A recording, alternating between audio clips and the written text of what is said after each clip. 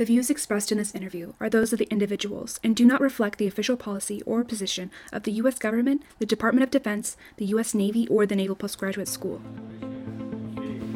Welcome to the Trident Room, brewer of stout conversation, unfiltered and on tap. On today's episode, Trident Room host Luke Gorski sits down and has a conversation with Professor James Wirtz.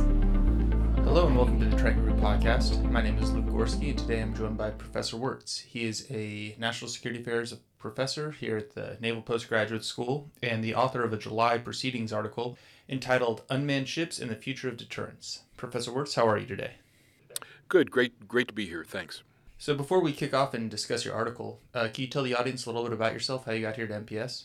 Well, I studied political science and psychology at the University of Delaware, got a master's degree there, and then I went off to Columbia for my doctoral work. I spent a few years at Harvard as an Olin Fellow, worked with Sam Huntington at the Center for International Affairs, and then I had a series of a few one-year jobs before I came out to California for the first time, interviewed here, and thought it was a nice place to be. So I've been here for a few decades now, but it's a great place. I really enjoy MPS, enjoy the students.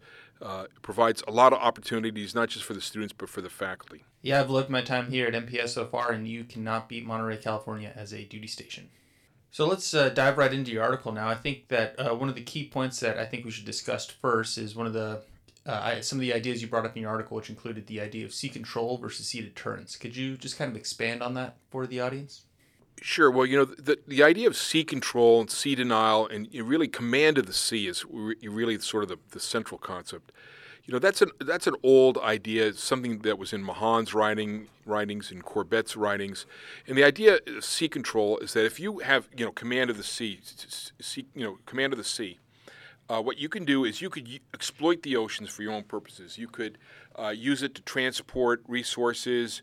You could use it to project power ashore, and you could deny your opponent the ability to use those waterways for their purposes.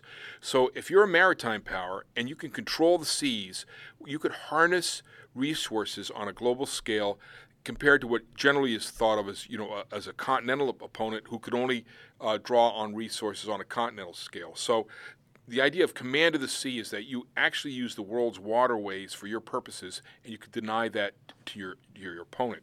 So right off the bat, you could say, well, are the oceans a highway or a barrier? And I always had to laugh. John Mersheimer, who's at University of Chicago, describes the world's oceans as a barrier, but the guy's, he's obviously a landlubber, right? From Chicago. No, it's really a waterway, it's a highway. Mahan saw it as a highway. But it's that command of the sea that turns it from a highway. If you've got command, you could use it as a highway, or it's a barrier. If you have command of the sea, you could deny the opponent access to the ocean. So when you think about command of the sea, it's really not an offensive or defensive situation. It's really a situation where you can control and utilize, and you could deny the opponent the ability to do that. Robert Rubel, he was a dean at the Naval War College, about 10 years ago, wrote an article about the notion of command of the sea and sea denial. And this was 10 years ago. He said people had really forgot about this, that people hadn't used this idea. And the reason why is that really since the end of the Second World War, the U.S. has enjoyed a position of command of the sea for the most part. I mean, not to say that the Russians, weren't, the Soviet Navy was a real problem. Not to say that, the casualties at sea have been taken over the years. It's just that for the most part, we really were able to exploit the oceans, the world's oceans, for our own political and military purposes, and we could deny that same benefit to the opponent. So we kind of took command of the sea for granted. But now, with the rise of anti-access and aerial denial capabilities, you can't take that for granted anymore. That's right, and I think that's definitely something that we're starting to see become more and more important. Yeah, and I think that your article really dives into the way that the Navy can or should address some of those issues. And as the title of your article contends, unmanned ships and the future of deterrence, unmanned systems are going to play a large role in that going forward. Yes, well, what the problem here is that this was actually an issue that Wayne Hughes identified many years ago. It was actually in the middle of the end of the Cold War in the late 1980s when he wrote his Fleet Tactics book. He looked out at the world, looked at the naval situation, and said what the U.S. Navy was kind of lacking in was sort of a sea denial capability, that we needed to bring more offensive firepower, ability to hold the opponent's fleet at risk. We needed more of that capability. And the way he saw doing that was with small ships armed with missiles, right?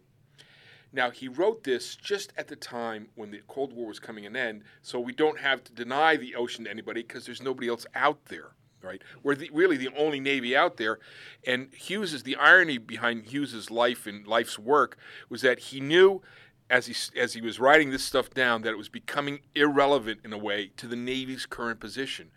And he died a few years ago just as what he was writing became relevant again. So the lesson there is that if you stay in the business long enough, you see it all twice, and there's a cycle that repeats. But that cycle is repeating because now you're facing opponents who are now going to deny the United States command of the sea. We're now facing a situation where opponents are trying to deny us access to the world's oceans. So how are we going to fight our way back in there? And the idea here is that we're going to develop our own sea denial capabilities to engage their sea denial capabilities to try to wrest back command of the sea, or at least deny them the use of those parts of the ocean that we want to prevent them from using. Right. So I think one of the big things that you discussed in your article, the term that you brought up was the idea of a bimodal Navy. Can you just dive into that a little bit for us? Yes, that was one of Hughes's ideas too. I think I link it to an article he wrote in 2007. But the idea here is that you have two kind of fleet structures out there. One is the Sea Control Navy, and that's pretty much the Navy we have now, based around a carrier battle group. That Navy, that force structure is sort of an all-purpose force structure. We could do air, sea, subsurface sorts of operations, and when that fleet structure is out there, you could you could control the world's oceans, you could exploit that command of the sea using that force, right? You could project power. You could sink enemy combatants. You can conduct amphibious operations. That force provides you that capability. The problem is that you have to be careful putting that force too much into harm's way. So what we're looking at now is a force that maybe can go more into harm's way and deny the opponent's, to go after directly the opponent's fleet. Yeah, I think that it's going to be a lot better, or at least in the U.S. Navy's calculations, it's going to be a lot better to send some unmanned systems into those anti-access area denial envelopes rather than an aircraft carrier or some other type of manned ship.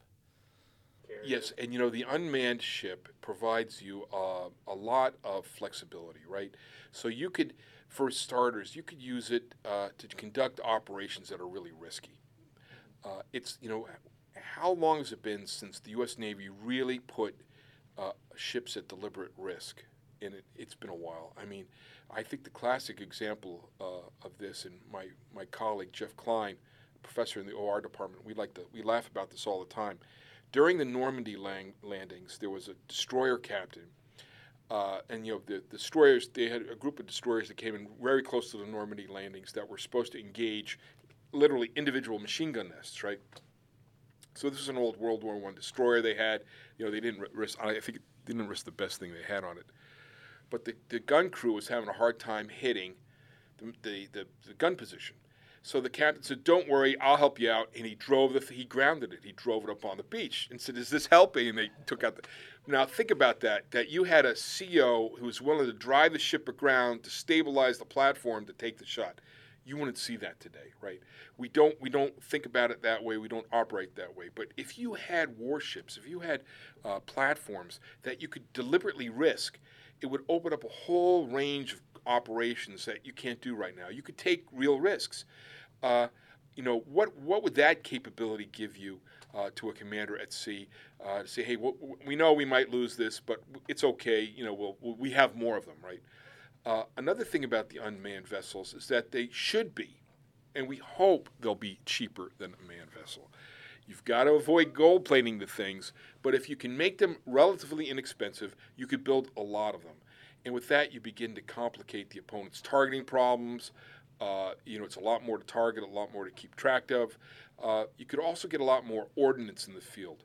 One idea here is that we have to stop thinking about naval matters and capabilities based on ships, but more based on weapons. So if these unmanned vehicles, platforms, allow you to get more weapons in theater, that's great, because we need more weapons in theater. Yeah, I think that's a great way to look at it. There's always a lot of talk about how many VLS cells we can bring to a fight. Being able to distribute those cells, or those missiles, I suppose I should say, away from some of the larger platforms and force the enemy to use more of their missiles, and then it gets into a missile stock equation, which always complicates the situation. And even if you have, say, a round number of 100 VLS tubes on the thing, well, how many weapons do you really have? You've got defensive missiles on there. You got some offensive missiles, a couple different kinds, but we're really talking relatively small numbers. Can you be generous when it comes time to fire, or do you have to withhold fire to make sure you have the right target? And then as soon as you fire, you become a pretty obvious bright spot on the enemy's sensors. Well, that's another issue that comes up, is that we, over the years, for purposes of peacetime economy, and to make that sort of sea control Navy that's all purpose, we put a lot of different capabilities on single ships where in reality you might want to disperse those things across different kinds of platforms. So if you lose one platform, you might lose one capability but not all capability. Like an undersea capability, air-to-air capability, anti-ship capability, sensors. Well, that's what I'm describing is sort of an Arleigh Burke destroyer. Not if you disperse that, if you lose part of that, you don't lose all of it at once. Right, I think that's going to be really important in terms of ensuring survivability in any type of hot war going forward. And you think the sensor suites are the sensors are the first things that are going to be targeted because you can see them. And if you look at the history there, the history there, it's the air battles around Okinawa are illustrative because it was the picket destroyers on radar duty that took the brunt of the kamikaze attacks because they were out there radiating, could be spotted. They were the forward deployed ones. So that's what took a lot of hits. And if you could, that way you could denude the air defenses, and you're more likely to penetrate the cap to get in at the carriers. So that's a lesson that that I'm sure the Navy's thinking about, is that, we have to think about the sensors here, so not that they draw fire, but that we could get them away from the center of gravity in the fleet. Right, yeah, in this case, basically decoupling some of the pieces of the weapon systems. Yeah, that would be a good way to think about the use of unmanned vehicles, to decouple. And the first thing you'd probably want to do is decouple the sensors, to get some sensors farther away from the main platform. I think when we think about unmanned vehicles, there's a lot of concern about the legal aspects, the moral aspects of having autonomous systems out there. But you don't necessarily have to make them lethal to begin with. The sensor function you could use, do that right away, and who's really going to complain about that? Right, it's a great first step, and really it's going to enable us to start to figure out how we're going to employ these systems, what the infrastructure is behind it, and those type of things. Well, that's the other real issue here when you talk about unmanned systems this way. What is, and I've been asking this question a long time, what is the doctrine going to be? How are we going to fight with these things, right? Do the drones protect the humans, or the humans protect the drones? How does this all work together? Is it going to be centrally controlled? Are they going to be, how autonomous are they going to be? Will they be autonomous in their movement, but not in terms of their main operating systems, or will be completely autonomous? I think the Navy's beginning to work on these things, but there's an awful lot of work that has to be done to think about how's the best way to integrate this. Sometimes I hear rumors or echoes or hints that, oh yeah, we worked on that, we did some analysis here, we did some analysis there. So it's sort of going on, but I don't know if it's how centralized it really is. Yeah, I definitely agree with you there. I think there's a lot of people that say, yeah, we're working on that problem, we understand that problem, but then it doesn't get further discussed. Well, and the other thing is when you think about a drone, it's being portrayed like the Sea Hunter, for example, had like a 96-day endurance, right? When you think, boy, that's pretty good. It is pretty good, 96 days. But that doesn't mean it can't be out there all the time. It's going to be out there some of the time. So where is it going to be when it's not at sea? Is it going to be on a mothership?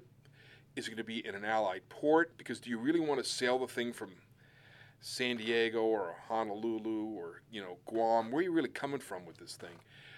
So do you want it in an allied port, sort of forward deployed? Do you want it on a mothership? Who's going to do the maintenance on it? What's the maintenance cycle?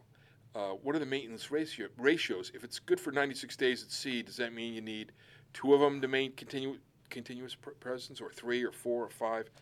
I mean, that kind of analysis, all that needs to be done.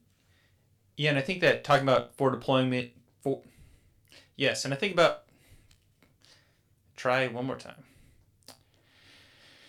Yes, and talking about forward deployment, and whether that's forward basing or motherships, and likely in the case of any kind of hotware, I would guess motherships. One of the big considerations is that 50 knots across the Pacific Ocean pretty much takes you out of the fight, coming from San Diego or even Honolulu in some cases. You know what? There's a lot of times where you begin to look at the distances involved in the Indo-Pacific, and boy, how are you going to have the right force in the right place at the right time I think it's a real issue. That means, talk about the intelligence perspective on this, is that you really need some realistic warning, strategic warning of what's unfolding, so you can, even if it's autonomous vehicles, even to get them in position is not going to be easy to do. So, I think all these issues have to be thought through, and we're not really thinking them through in a systematic way. Small things like education, where are the officers going to come who are going to operate these things and understand them, understand the strategy behind it? We don't have them either. They're not here yet. So, and there's nothing in the Navy personnel system to produce people like this, because there are no billets that are P-coded for that subspecialty, because it doesn't exist. Right? There's no drone operator or drone commander or a drone commodore. Right, so it's great to go and start building them, but once they get to the fleet, it's figuring out how to use them. And talking about some of the organizational culture in the Navy now, you get something brand new and shiny, and there's maybe a little bit of fear, and I better not break this shiny new toy I've been given. Right. Well, that could happen, but you're right about that. Just, there's this romantic image that we'll just give it to a group of young people in the field, but no, we need analysis. Who really should use it? How should it be used? What are we trying to do with it? All of this has to be thought through. People can experiment with it, right? The details on how you really tactically operate this thing, it's going to be done by the operators. The fine tuning is done by operators, but generally speaking, what are we going to do with it? What are we going to direct it at? That's got to be done as a process of integrating strategy with operations, with tactics, with a lot of analysis to think about, what are we going to use these things for? Small things like, when can we use it? When would you actually deploy this? Do you have it out there all the time? Do you have it out there some of the time? Do you do it only as a matter of strategic force generation when you have warning? What does that signal to the opponent? Will the politicians be reluctant to activate the systems because it sends the wrong signal? All this stuff has to be thought through in advance, and very, very little of it has been. Right, and kind of to drill down on the deterrence piece there, one of the things you talked about in your article is that having these unmanned systems to enable a distributed, survivable offensive force, you can kind of create some sense of deterrence and potentially avoid conflict. The nightmare scenario is that if your forward presence is so small, right, and takes so long to generate additional force structure, outward is going to do some good. If you're just out there with a couple of destroyers or a single surface action group, or one ARG is out there, one ESG is sort of out there, it's just not a lot of capability, and that becomes sort of a tempting target, right? Minimal capability is it's not a lot to eliminate that target, and then say, well, now we're free to do what we want for a while. We're already saying it's going to be at least a couple of weeks, right, before anything more significant is going to get out there. So do you want leaving any kind of force structure in a vulnerable position just sort of turns it into a tempting target, but a small force structure in a vulnerable position really makes it, it turns it more into a target than a deterrent, because it's just, Can it defend itself? Can it really make a difference? Will it be in the right position? Putting having more force structure out there actually should bolster deterrence because it's not something that's easily taken out in one shot. That's what you really want to avoid. That just too few aim points, and then it might tempt the opponent. So to maybe mirror some of the conversations we've been having in the international relations class that you're teaching that I'm in this quarter, does having this survivable system that doesn't necessarily involve the cost of human life, does that maybe increase the likelihood of conflict breaking out when politicians or policymakers or whatever other decision makers are involved in that chain there? When they're making those calculations, are they more likely to be willing to engage in conflict as a result of not having to risk as many, maybe none or as many humans? Let's try that one more time. So getting into maybe some of the conversations that we've been having in the international relations class that you're teaching this quarter, as we look at how policymakers and people making decisions all up and down the chain of command and using these unmanned systems, does perhaps having an unmanned system in some ways potentially increase the chance of war breaking out as a result of us not having to necessarily risk the human capital that is usually associated with those types of missions? People have made that argument, and I think it's a valid one. It could be that way. During the Trump administration, the Iranians shut down a couple of drones, and the Trump administration didn't really respond that much. But they really didn't respond. They said, well, yeah, it's a drone, right? I mean, they didn't say, we're not going to go to war over a drone. That's probably true. But will that serve the cause of peace or make people more, in the sense that we'll deter war with that, or will make them more risk acceptant and will provoke a war? I don't know the answer to that. Will wars between drones break out and then humans might not be involved? It's a good question too. But that's still pretty far in the future, that sort of scenario. And what you find is that even though the war might start out with drones, it's probably going to involve humans pretty quick. Right, and especially when we're looking at the advanced and offensive capabilities that have been coming out. And, if the enemy's just out there destroying your drones and you don't really care about it, well, they'll pretty quickly go and try and find the things that you do care about and target those. Or even just because you think you're shooting at a drone, well, that wasn't a drone, it was a ship with people on it. Or you can't, the drone's shooting you, you're shooting at drones, and then all of a sudden the ship, enters the scene. Well, you're just going to let them sit there, or you to take the first shot.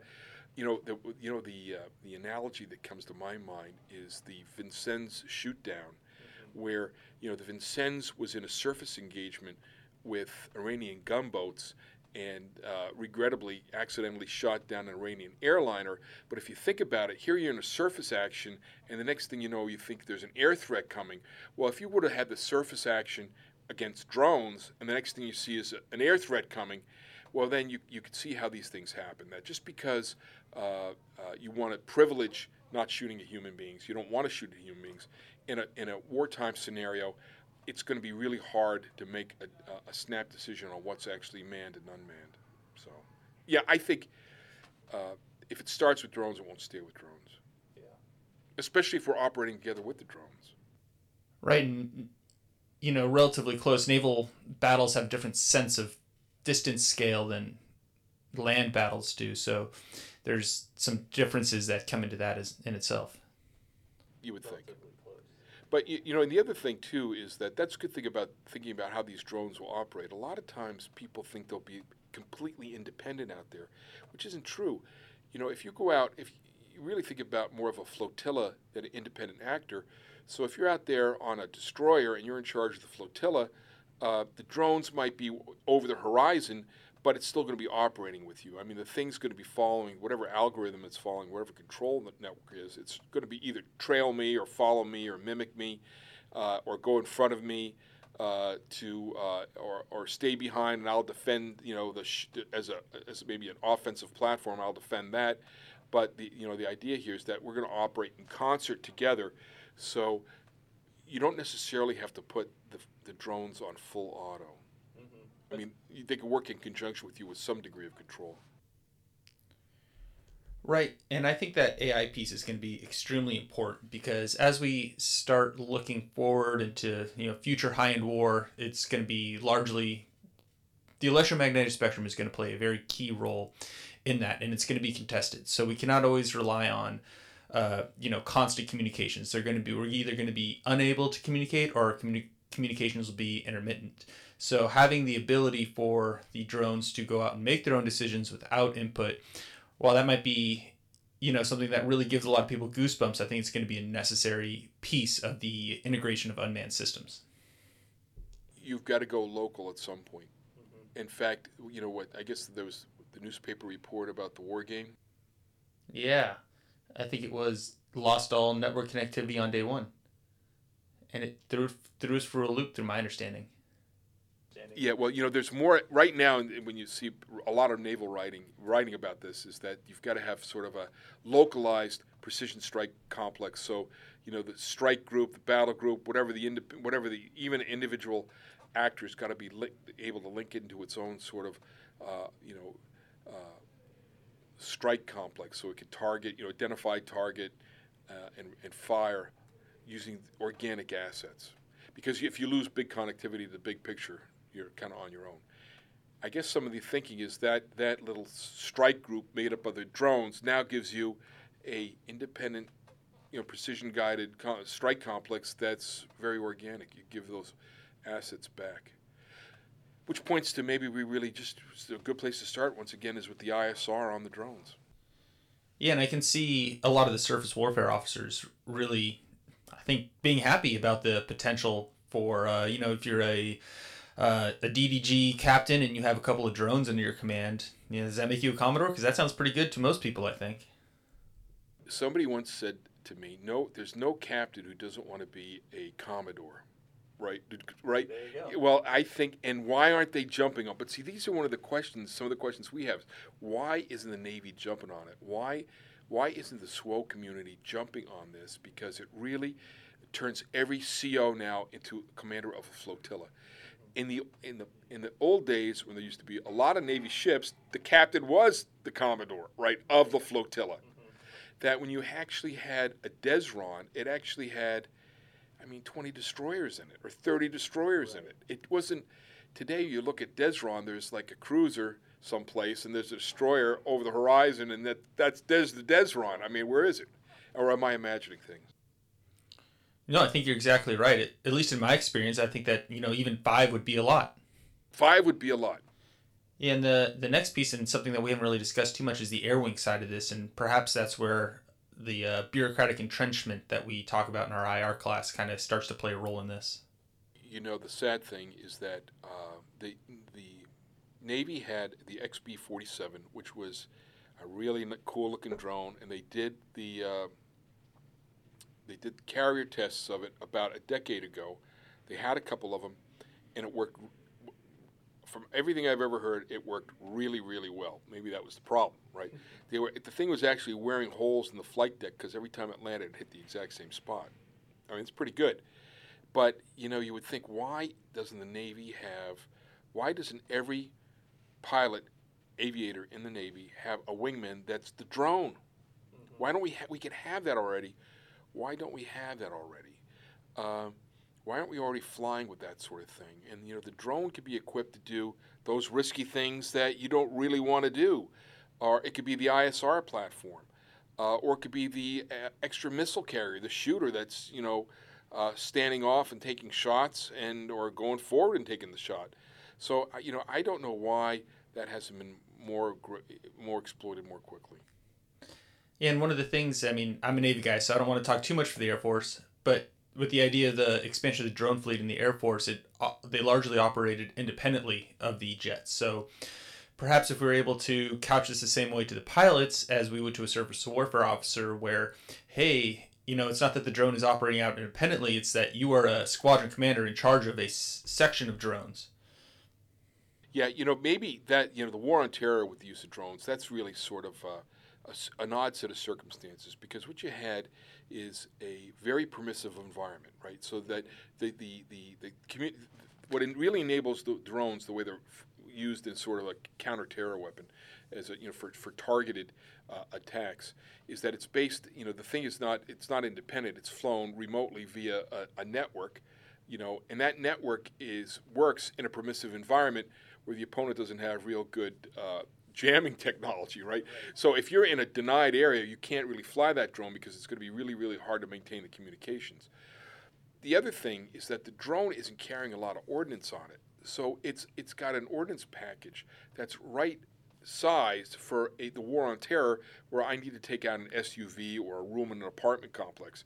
But against a warship or an armored vehicle, it just doesn't have a lot of firepower, right? So the drone technology, the way it was employed in the war against terror, was sort of a perfect storm of right technology, right kind of weaponry, right kind of threat environment that it could operate in. That's probably not the environment we'll see going forward.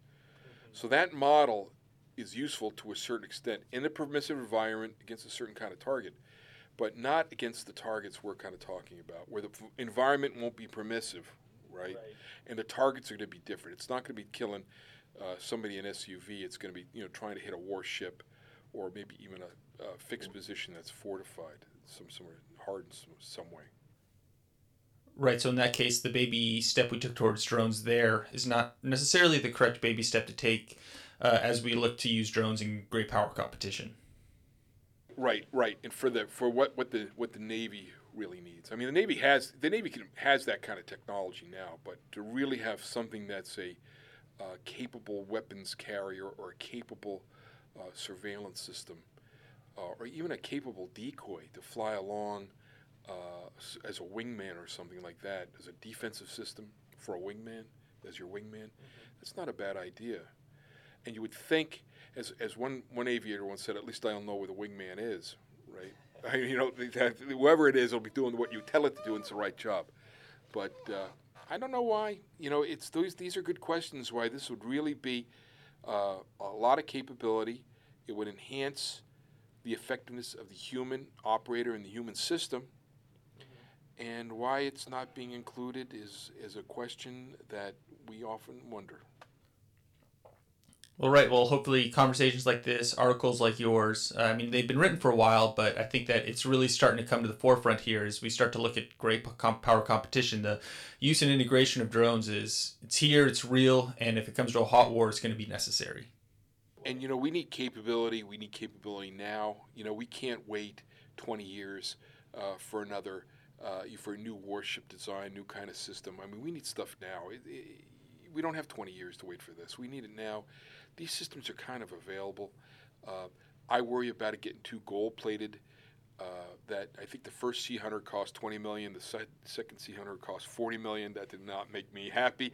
No, it's not the right way going. No. You're right. So when these things, if it gets too much, if 110-foot drone warship is now up to $100 million, that's probably real bad. We're not heading in the right direction. So you want to keep prices down because we want to build a lot of them. Right, and we want to build a lot of them quickly. So maybe with a smaller, less expensive system, you're able to unlock a larger proportion of the shipbuilding or just general defense industrial base within the United States.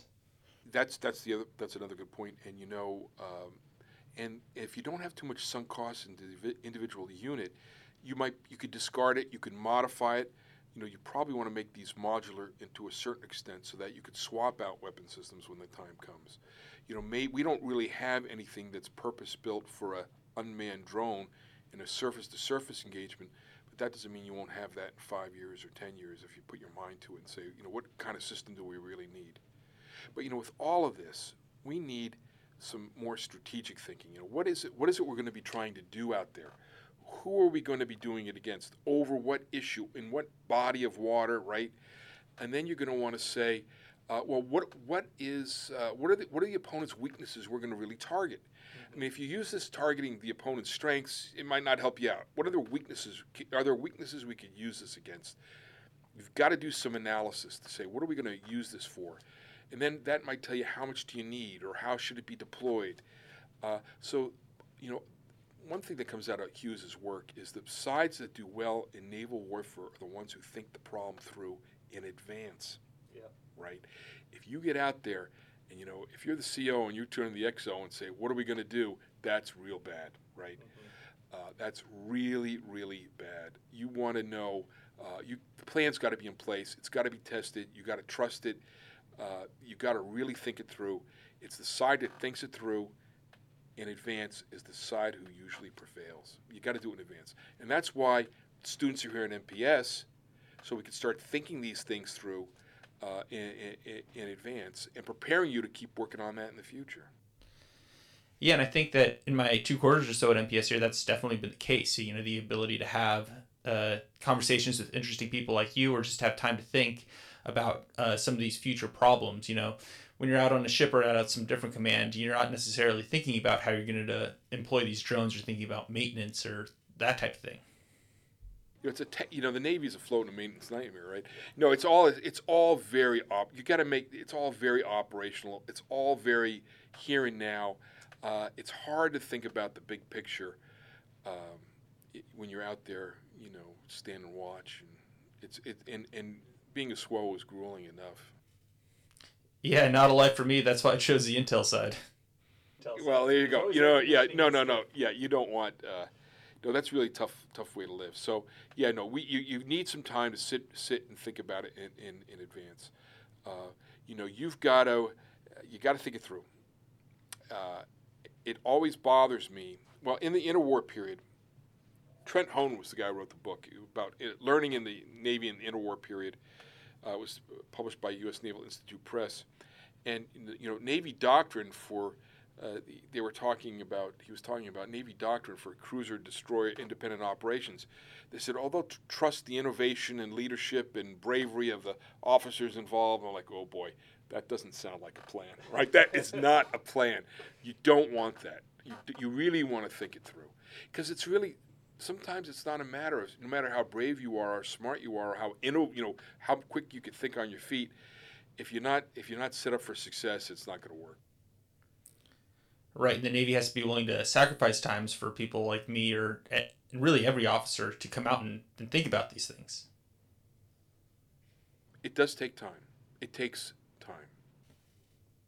Right, to do the reading, or, the Navy already has a global mission and there's gaps in presence in places.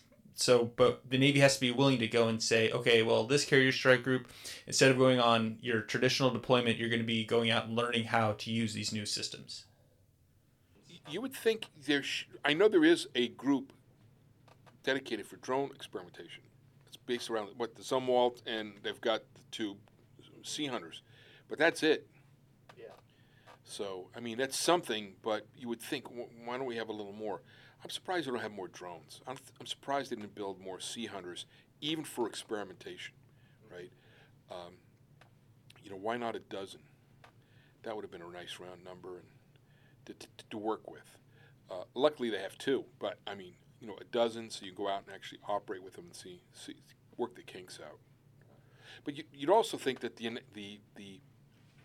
people should think through the problem and suggest ways to operate these things, not so it's some random walk by the guys who are operating it for a few weeks a year, a few months a year. Right. Yeah, it's got to be continuous and reevaluated, and with, like you said, a lot right. of planning and integrated.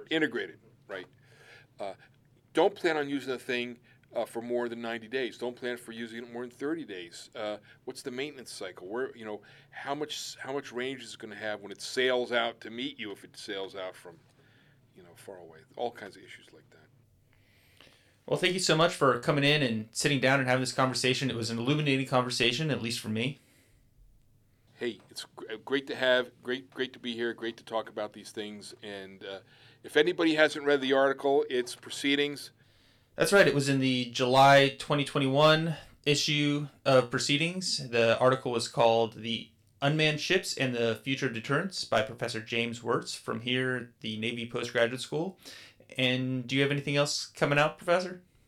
Nope. Oh, not well. We have a piece. Jeff Klein, me, Auger. Klein's in the OR department. Auger is in the business school, in the defense management school, and a former student Phil Pornell, we have a piece coming out in the Russi Journal, the Royal Service Institute, on the Maritime Strategic Imperative, which basically talks about why the Navy needs to go down the drone route. Well, there you go. Maybe a little bit of deeper dive into these things that we talked about today. Well, thank you very much, sir. Thanks for joining us in the Trident Room. This episode was recorded July 30th, 2021. For more information about today's guests and topics, please visit the show notes.